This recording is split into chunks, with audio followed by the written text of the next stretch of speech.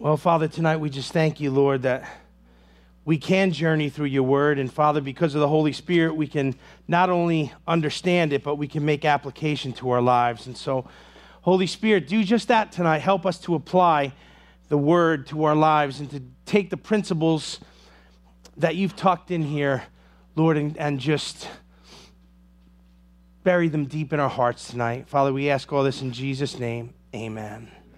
So Sister Kim's going to come, and she's going to read verses 38 to 57, right to the end of the chapter. And stay tuned for Joseph's next exploit. Genesis 41, verse 38.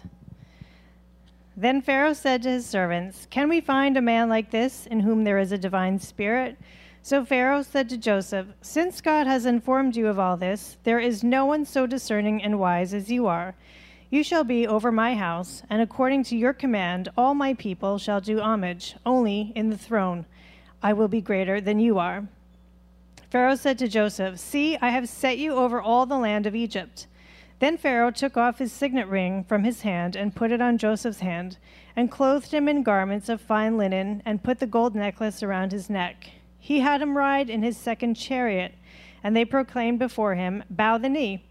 And he set him over all the land of Egypt. Moreover, Joseph said to Pharaoh, "Though I am Pharaoh, yet without your permission no one shall raise his hand or foot in all the land of Egypt." Then Pharaoh named Joseph Zaphenath-Paneah, and he gave him Asenath, the daughter of Potiphera, priest of On, as his wife. And Joseph went forth over the land of Egypt. Now Joseph was 30 years old when he stood before Pharaoh, king of Egypt. And Joseph went out from the presence of Pharaoh and went through all the land of Egypt.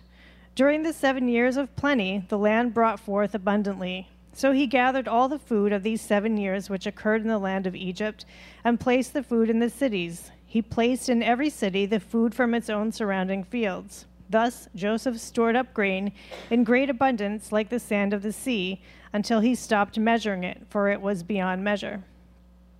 Verse 50. Now before the year of famine came, 2 sons were born to Joseph, whom Asenath, the daughter of Potiphera, priest of On, bore to him.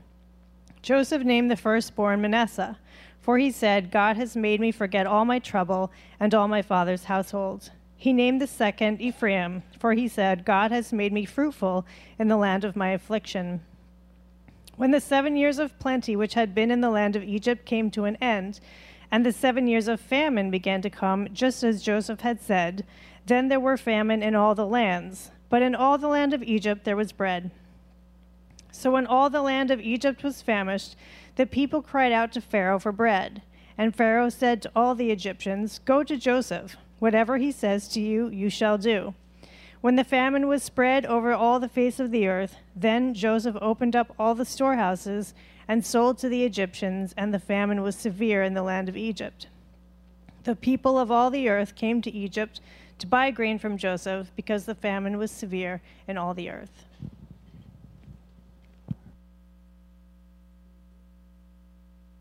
Words are coming to pass here.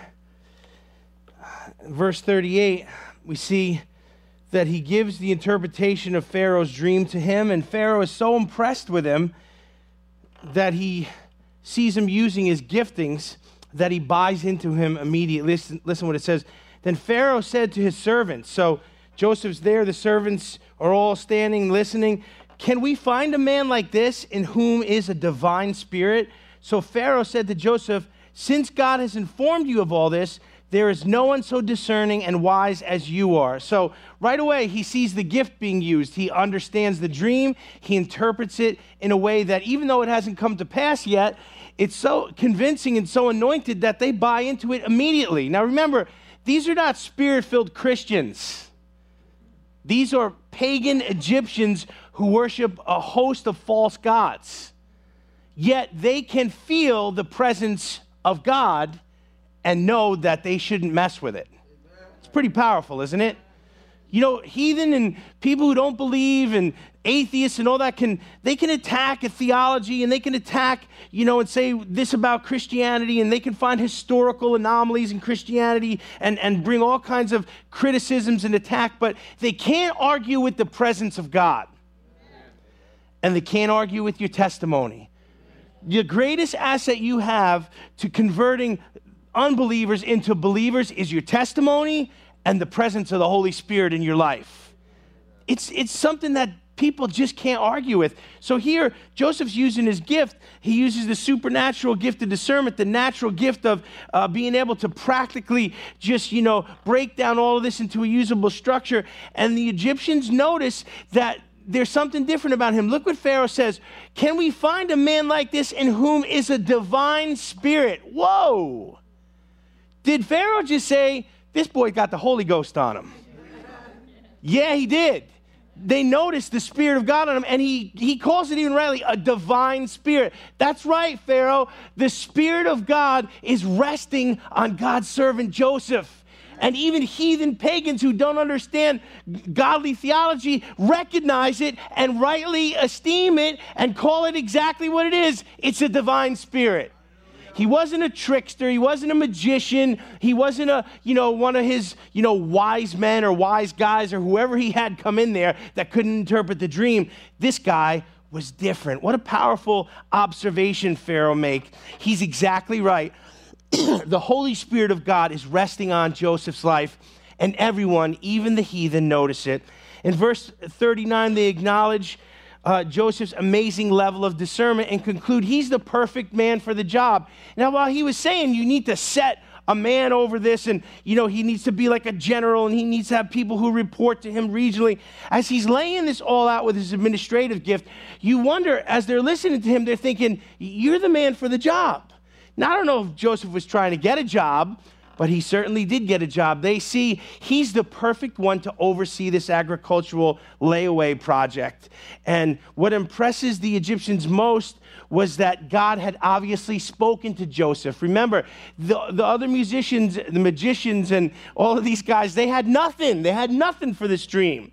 Pharaoh gave it to him, and it was a big blank. But Joseph so powerfully uses his gift, and they recognize it's a divine spirit on him, and number two, that God had spoken to him.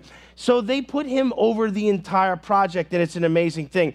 Verses 40 through 45, Joseph receives a whirlwind of promotion. Now, all of us like to be rewarded. Can we agree on that? All of us would like promotion in life. Do you want to be demoted or promoted? Amen. So listen to the succession of things that happen here. Remember, this guy, look, the shaving cream is still, he can still smell it because they pulled his butt out of jail and they shaved him and they bathed him and they try to make him look presentable. Okay, so he's still got a little bit of jail on him. But listen to the promotion as it comes here. You shall be over my house. Come again? Pharaoh, my house, the top house. You shall be over my house, and according to your command, all my people shall do homage. Only in the throne I will be greater than you. Whoa. That is a huge promotion. Now, a lot of people would say, well, it's only a promotion to number two. But number two is the most powerful man on the face of the earth right now. I mean, we think of the vice president. Usually, if you pay attention to politics at all, presidents pick vice presidents who are no threat to them at all. They're no threat to them legislatively, academically, intellectually. Do you notice that? A lot of times that's who gets picked. But this is not a vice presidential pick, as it were. This is Pharaoh trusting a man with such an important job that the whole entire survival of the nation rests on it. So he's given him full authority, full access. Look what it says, you're over all my people, and they'll do homage to you. That means Pharaoh's saying, hey, listen up, everybody. You're going to respect this guy. And when Pharaoh says you respect him, if you disrespect him, Pharaoh could put you to death. It's not like respect in our culture where our culture doesn't give respect or honor where it's due, and we think we kind of just get away with it. But it was different back then in that system. And when he said people will do homage to you and you over all of them, what a great amount of power was just bestowed on this guy who was just sprung out of jail. Do you see how quickly and amazingly things can turn around for the people of God if we'll just stay faithful? he's head over all the Egyptian lands. Verse 41 says, so I mean, everything that Pharaoh controls, he's over it. Joe gets a fine garment and a gold chain on his neck. Listen to verse 42 here. Then Pharaoh took off his signet ring and put it on his hand and on Joseph's hand and clothed him in a garment of fine linen and put a gold necklace on his neck. So he gets all decked out and he gets some bling. But what's more important than the bling is the ring. Okay, did you hear that part about the signet ring? That signet ring, when it was used to seal documents, or it was used to make decrees, or it was used to give orders, and what they would do is they would put wax on the orders or fold an envelope and put wax, and then they would push the signet ring into the wax, and it would have Pharaoh's seal on it.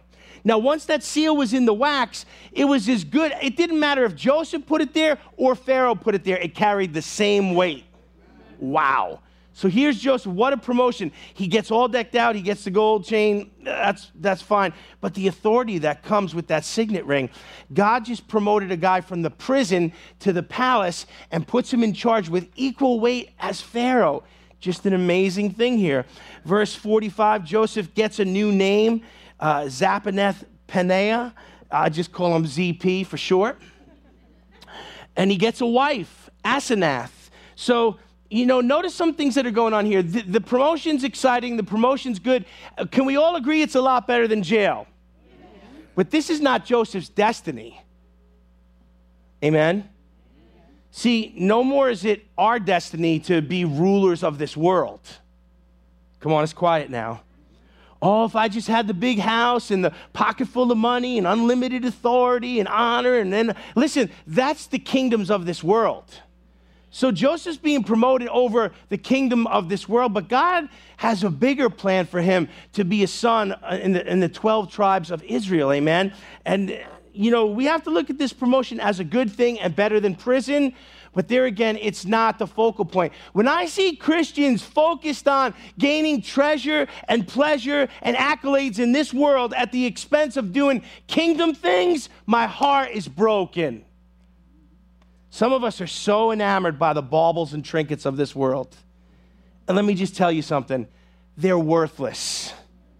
And if you haven't figured it out yet, they don't satisfy. You'll chase them till you're exhausted. You'll get them. You'll celebrate them for a brief moment. And again, they'll leave you empty and yearning for something more. It's chasing the wind. So he's got this promotion here, but don't think, man, he really hit it. This is it. This is the pinnacle. No, this is just a stepping stone on the way to his destiny. He gets this wife here, and she's an Egyptian wife. Now realize what comes with that is a lot of culture. Remember, God constantly told his people not to intermarry with the pagan cultures. Why? Because when you marry someone and you become one with them, they have a great influence on you. If you're not married today, be careful who you marry. Don't marry an unbeliever, because you'll be struggling your whole entire life to find balance. Don't be unequally yoked with an unbeliever. In this situation, Joseph is given this woman as a wife. He takes her. He's unequally yoked, but it's just part of the package here. Now, we're going to see some good things come out of this, but pay attention to what's going on here. It looks good, but it's not the final destiny. Verse 46, Joseph is 30 years old when it seems like a lot of the divine grooming comes to completion. Notice that was the age where you would reach maturity in the eyes of the Jewish people and many cultures. 30 was the year, you were seen not as a child, but as an adult. Remember Jesus' ministry at 30 began his public ministry. 33, he was crucified. 3 years, he changed the world, but it started at 30. So there's something significant there. We can see a lot of typology where Joseph resembles Christ, and it's a foreshadowing of what Jesus will do. But 30 years old, and now it seems like all of the things that he went through are starting to produce some fruit for him, and that's a good thing. It said, then Pharaoh named Joseph, ZP, gave him that name. He gave him Asenath, the daughter of the priestess there. 46, now Joseph was 30 years old when he stood before Pharaoh, king of Egypt. And Joseph went out from the presence of Pharaoh and went throughout all the land of Egypt. So he's promoted, he's empowered, and then he's put to work. The divine grooming, the mission preparation, the school of hard knocks boot camp that he went through, the pit, the prison, Mrs. Potiphar, all that stuff was training for this moment. This young guy is now in charge of the welfare of an entire kingdom, a huge nation, because famine is coming. And if he doesn't do the right things with the ability and the gifting and the power he's been given, his neck is really on the line. It's not enough to get promoted. We've actually got to do the job then. Amen? Did you ever get promoted into a position and it was all the fanfare and they clapped and maybe they gave you an award and they acknowledged you and then all of a sudden you're like, I got to do what now? Did you ever feel tricked? They tricked me. They gave me more stuff to do and no raise. Maybe that stings a little. Let's just move on. But now he's got to produce something here. He's in charge with preserving the nation. He went out from the presence of Pharaoh and went throughout all the land of Egypt. Notice where he went right to work. For leaders to be successful, they can not only use their spiritual gifts well, but they need to use their natural gifts well. So what does he do? I want to know the natural lay of the land now. He goes out and he looks at all of Egypt he can look at. He goes to the towns. He goes to the citadels. He starts to learn who the people are, how the demographics work out. He's becoming what? Knowledgeable so he can be skillful at what he's about to do. He wants to know the lay of the land. He has to know the cultures and the conditions of the nation so that he can somehow, some way, get them to store enough grain to survive 7 years of famine. Could you imagine if you had to pack 7 years worth of food into like your freezers and cupboards and your bomb shelter? I don't know what kind of crazy people we got here tonight. But I mean, can you imagine 7 years of food? Most of us, you'd think you'd had enough, you'd eat it in 7 months. You'd be laying in the basement covered in cans of beans and empty peanut butter jars. 7 years, a huge undertaking. So he's got some work to do. Notice, if you're going to be a good leader, you got to put the work in. Amen. A promotion is one thing, but to succeed, all of us have to roll up our sleeves, whether it's in ministry or in the world or in the business world, whatever it is. Joseph is willing to do the hard work. Now, verse 47 and 48, Joseph gives the Egyptians a wise plan, and then he proceeds to execute it with precision. And that's the thing I'm trying to bring out here. Many of us have opportunities. Many of us have offices. Many of us, people look to us, and we have an opportunity. But, executing is something that a lot of people drop the ball with. Do you notice that? Maybe you've been to a lot of board meetings. You've been to a lot of meetings in the office, and people have great ideas. Come on. You've been in those meetings, right? In fact, it looks like you're in one right now. And then when you walk out of the meeting, everybody who had a good idea, they don't do nothing. Nothing. It's amazing. You got teams of people who can come up with ideas, a whole bunch of chiefs, but no Indians. Have you ever felt like the only Indian? I have people, knock on my door. Pastor, I have a good idea. Good, go do it. Let me know how it works. Teams of people just thinking of things for me to do. You ever feel like that? Joseph is a doer. He's not just a dreamer. Though he does dream and interpret dreams, he gets the job done. And that's a beautiful thing about him. That's the balance I want you to see. Joseph prophetically forecasts great produce in the first 7 years, and he makes sure that the abundance is stored up and preserved. That productive time comes. Look at verse 49 here. This is actually pretty amazing here. It says here in 48, so he gathered all the food in 7 years which occurred in the land of Egypt and placed the food in the cities. He placed every city's food in its own surrounding fields. So he's giving each city that Pharaoh controls their own reserves that they can guard. Remember, they know the vision now. So who's going to guard the food best? The people who are going to eventually have to eat it, right? So there's wisdom in that. Listen to verse 49. Thus Joseph stored up grain in great abundance, like the sand of the sea, until he stopped measuring it, for it was beyond measure. Wow. The ground produced such an abundance. Not only did they eat and sustain themselves in those years, But there was so much food that the abundance of it was they started to count it and they started to measure it to figure out how much they had until it was too hard to even count it. It was so abundant. Our God is a God of abundance. Anybody excited about that?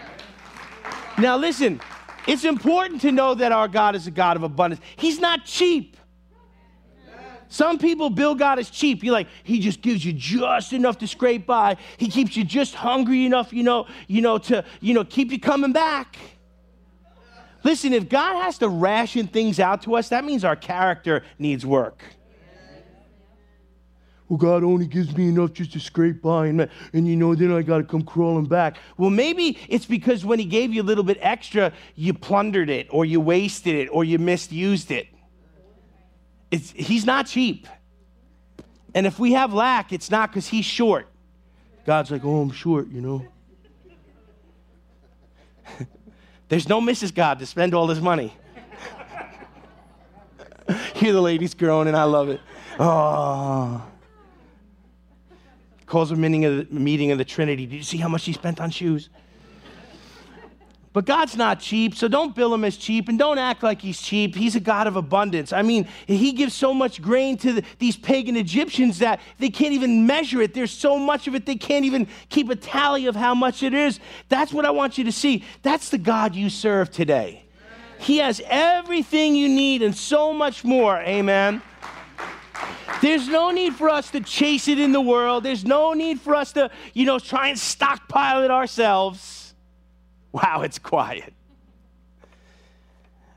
Because he's got what we need. Joseph's handling of the grain is with precision. He prospers in everything he does. His leadership role is prospering. People are really getting to see, this guy's a solid guy. The agricultural mission is going great. It's the years of abundance. He's pounding away the grain. The silos and the barns and everything are filling to the brim. And in all of this, he has the time to start a family. Remember, Pharaoh gave him a wife. And so now he starts a family here. And that's an important thing to think of. Think about all the things Joseph's doing. He was kind of cooling his heels in prison, just minding a few prisoners. Now he's running a nation. And he's got this agricultural project that is huge. And on top of it, he finds the time to start a family. Do you know, there's an old expression, if you want something done, give it to a busy person. Did you ever hear that before? Busy people know how to get things done.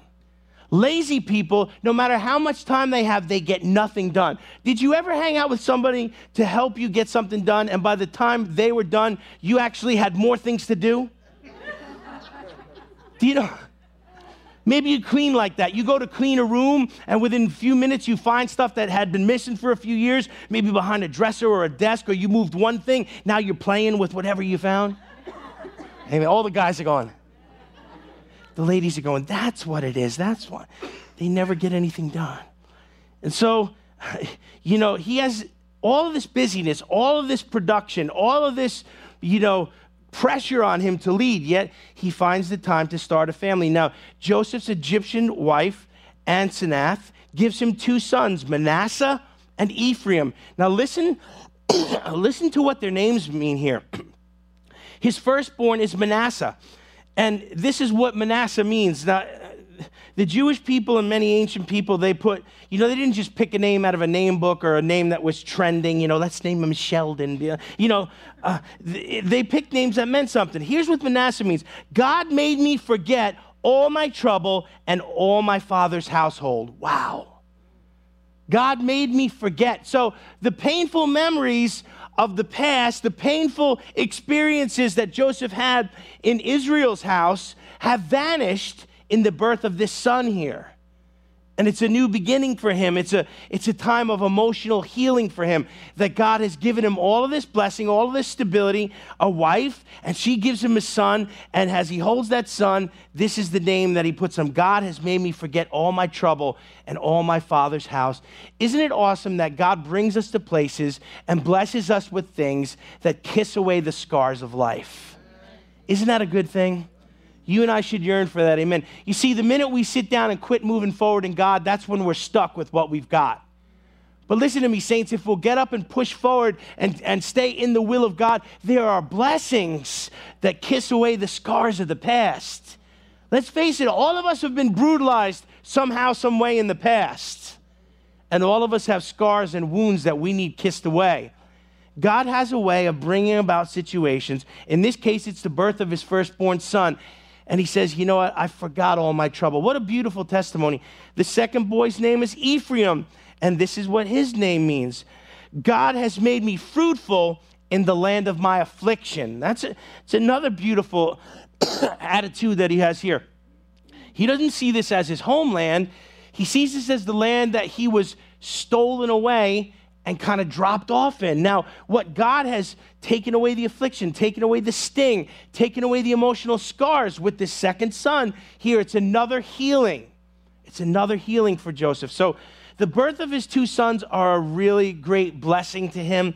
Now, these two sons will eventually become two tribes in Israel. Manasseh and Ephraim are going to have place in Israel, and they're going to have, part of the stock of the family of God there. And understand this, they were born an Egyptian, and they were born Egyptians, and they were raised in Egypt. And that's something to think about here. These two sons who are going to have part and parcel in the family of God were raised in the pagan world. Where you're raised and how you're raised makes a real impact on your life. In fact, I can look at most of you and figure out whether you were raised in the city or the country. If you were raised in the city, there's just an edge you have about you, because if you didn't have it, they would have stole your hubcaps and killed you by now. But you can just, and what I'm saying is here, these guys were raised in Egypt, and they're going to have some of that Egyptian culture in them, and they're bringing that into the family of God. That's something to be, I would say concerned about. That worldliness. Egypt is the epicenter of the world, of the worldly kingdoms. And these guys are coming out of that. They're going to be, affected by that, and they're bringing that to the family of God. Verse 53 and 54, the 7 years of plenty come to an end, and the 7 years of famine begin. Joseph prophesied it, and it happens just as he says. But understand, it's a lot easier to rule when it's prosperous, and it gets a lot more serious and sober when it's famine time.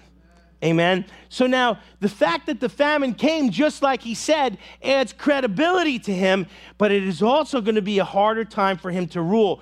As he's stored up all this grain, as he's got the reserves and they're busting at the seams, now the famine comes, and the fact that the people are now ready to survive the famine, and it's all because of Joseph, galvanizes him in the eyes of the Egyptians. Pharaoh looks and says, man, I picked the right guy. And all the leadership go, woof, thank God for this guy. Thank God for this Hebrew guy in jail who has a divine spirit in him, whom God speaks to. You see, many times in times of hardship is where the people of God are proven and they receive their due appreciation most of all. When everything's good in the nation, you know what? The churches are empty. People don't, need God. But the minute there's crisis, come on, you all remember 9/11, how the church is filled up. Amen. Albeit for a short time, but God got the attention of the nation. So, when there's crisis, when there's calamity, things are sober. People are more interested in godly people and the message of the gospel. It resonates more. This famine galvanizes Joseph. His reputation is powerful. It's solid now. The entire known world, by verse 54, is in the grips of a real nasty famine. And Egypt had bread. Look what it says there. That's a powerful thing there. In 54, it says, and the 7 years of famine began to come, just as Joseph has said. And there was a famine in all the lands. But listen, but in all the land of Egypt, there was bread. Wow. Do you realize the position this puts Egypt in here? If everyone's starving and you got food, you just became wealthy. Amen. Joseph has positioned them in such a way that, they not only are going to sustain themselves with what they've stored, but now Egypt is going to enrich itself.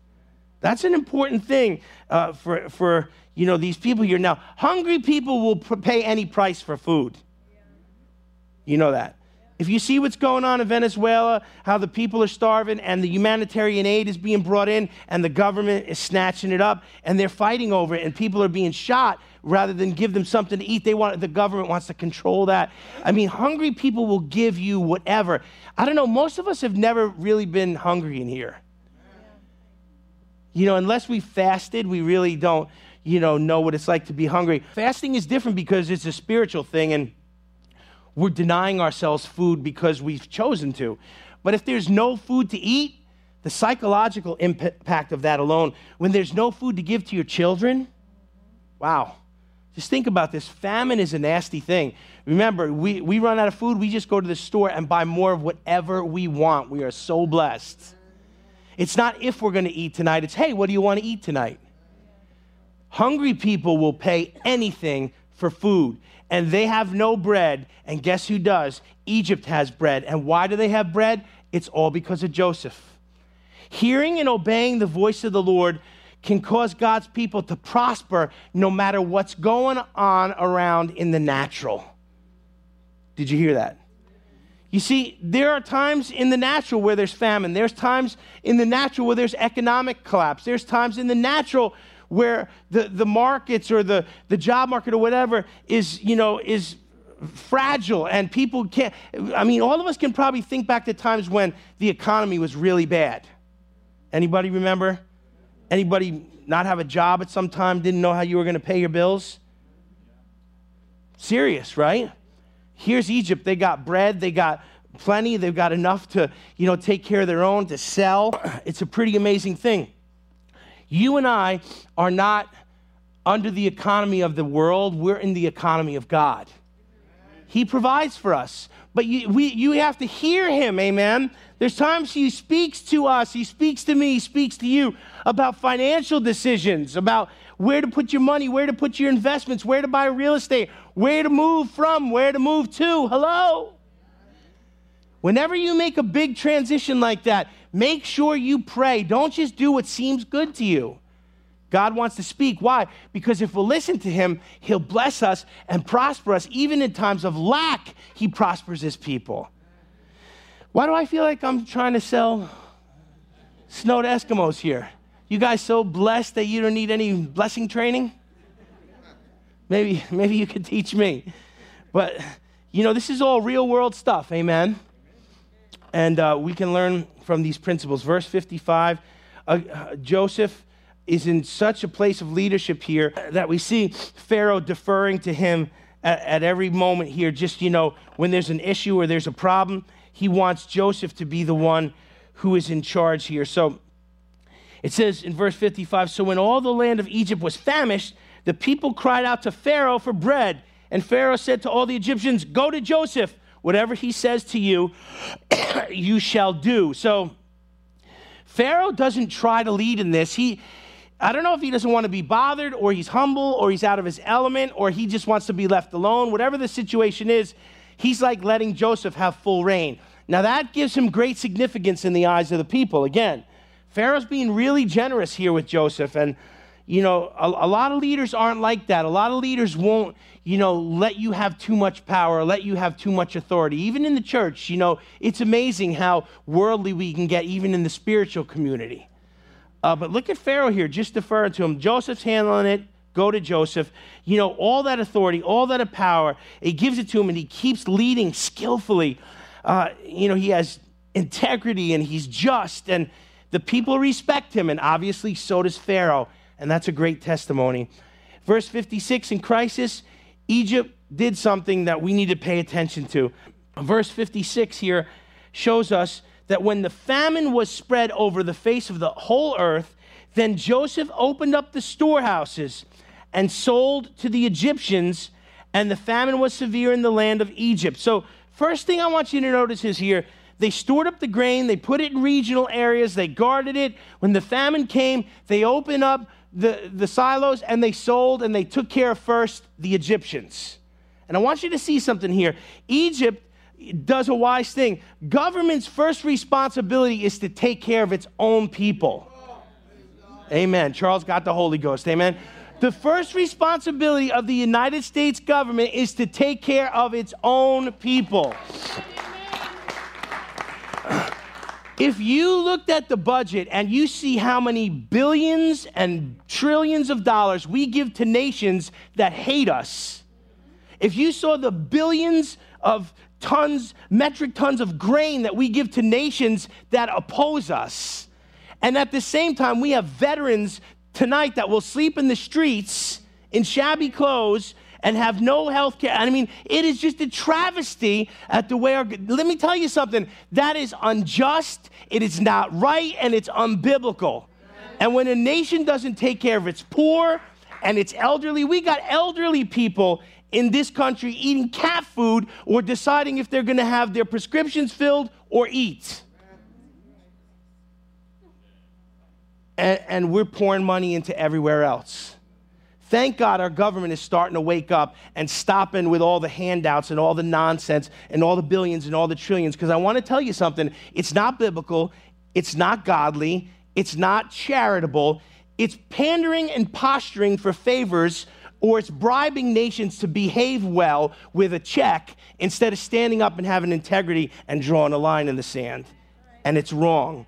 The Bible says this in 1 Timothy, "But if anyone does not provide for his own, especially those of his own household, he is denied the faith and is worse than an unbeliever." We have to take care of our own poor, our own elderly, our own sick, our own veterans, our own mentally ill. Hello?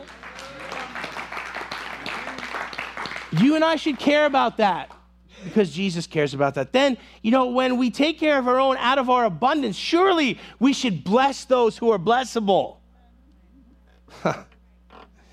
Well, I'm preaching the truth whether you like it or not. Amen. Jules has got my back. Verse 57, "The people of the earth came to Egypt to buy grain from Joseph because the famine was severe all in the earth." So everywhere there's no food, and Egypt has food, and they come to Egypt to buy food. The Egyptians took care of their own first, and then they take care of others out of their overflow. That's a great picture of what governments should do. It's amazing that we have to learn that from pagan cultures. But Joseph is in a position of great authority, great power. He's used his giftings well. He's been galvanized in the eyes of the people. He has the full confidence of Pharaoh. And we're going to see in all of this, God is at work here because Joseph's own people are about to come to him to buy grain because they're starving as well. And God is about to do some amazing things. Let's bow our heads. Father, tonight we just thank you for your word and all that it means to us, Lord. I thank you for those that are here that just want to drink in the word tonight, Lord God. I pray that you would teach us, Lord, how to be good stewards and to be wise with how we spend our wealth and how we save and how we stockpile things, Lord. Give us wisdom, Lord, to be those who are not wasteful or those who are not ignorant of the seasons and the times, Lord. Help us to be discerning, Lord, that when the way we obey you would sustain us even if job markets fail or the housing bubble burst or, the economy plummets or Wall Street crashes. Father, none of these things should affect the people of God because we're not connected to the abundance of this world, but to the economy of heaven. And Father, help us, Lord, to understand what's biblical and what's not biblical, Lord. We're to provide for ourselves and to pull our own weight, and every able-bodied person should work. The Bible says if you don't work, you don't eat. There's a whole lot of people alive now that shouldn't be because they've quit working and they're still eating.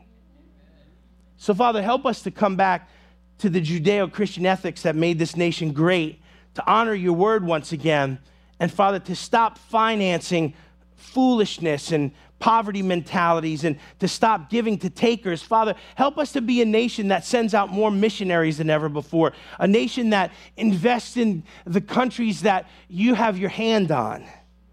And, Father, those that oppose freedom and oppose Israel, Father, help us not to finance wickedness. I ask it in Jesus' name. Amen. Amen. Give him praise tonight.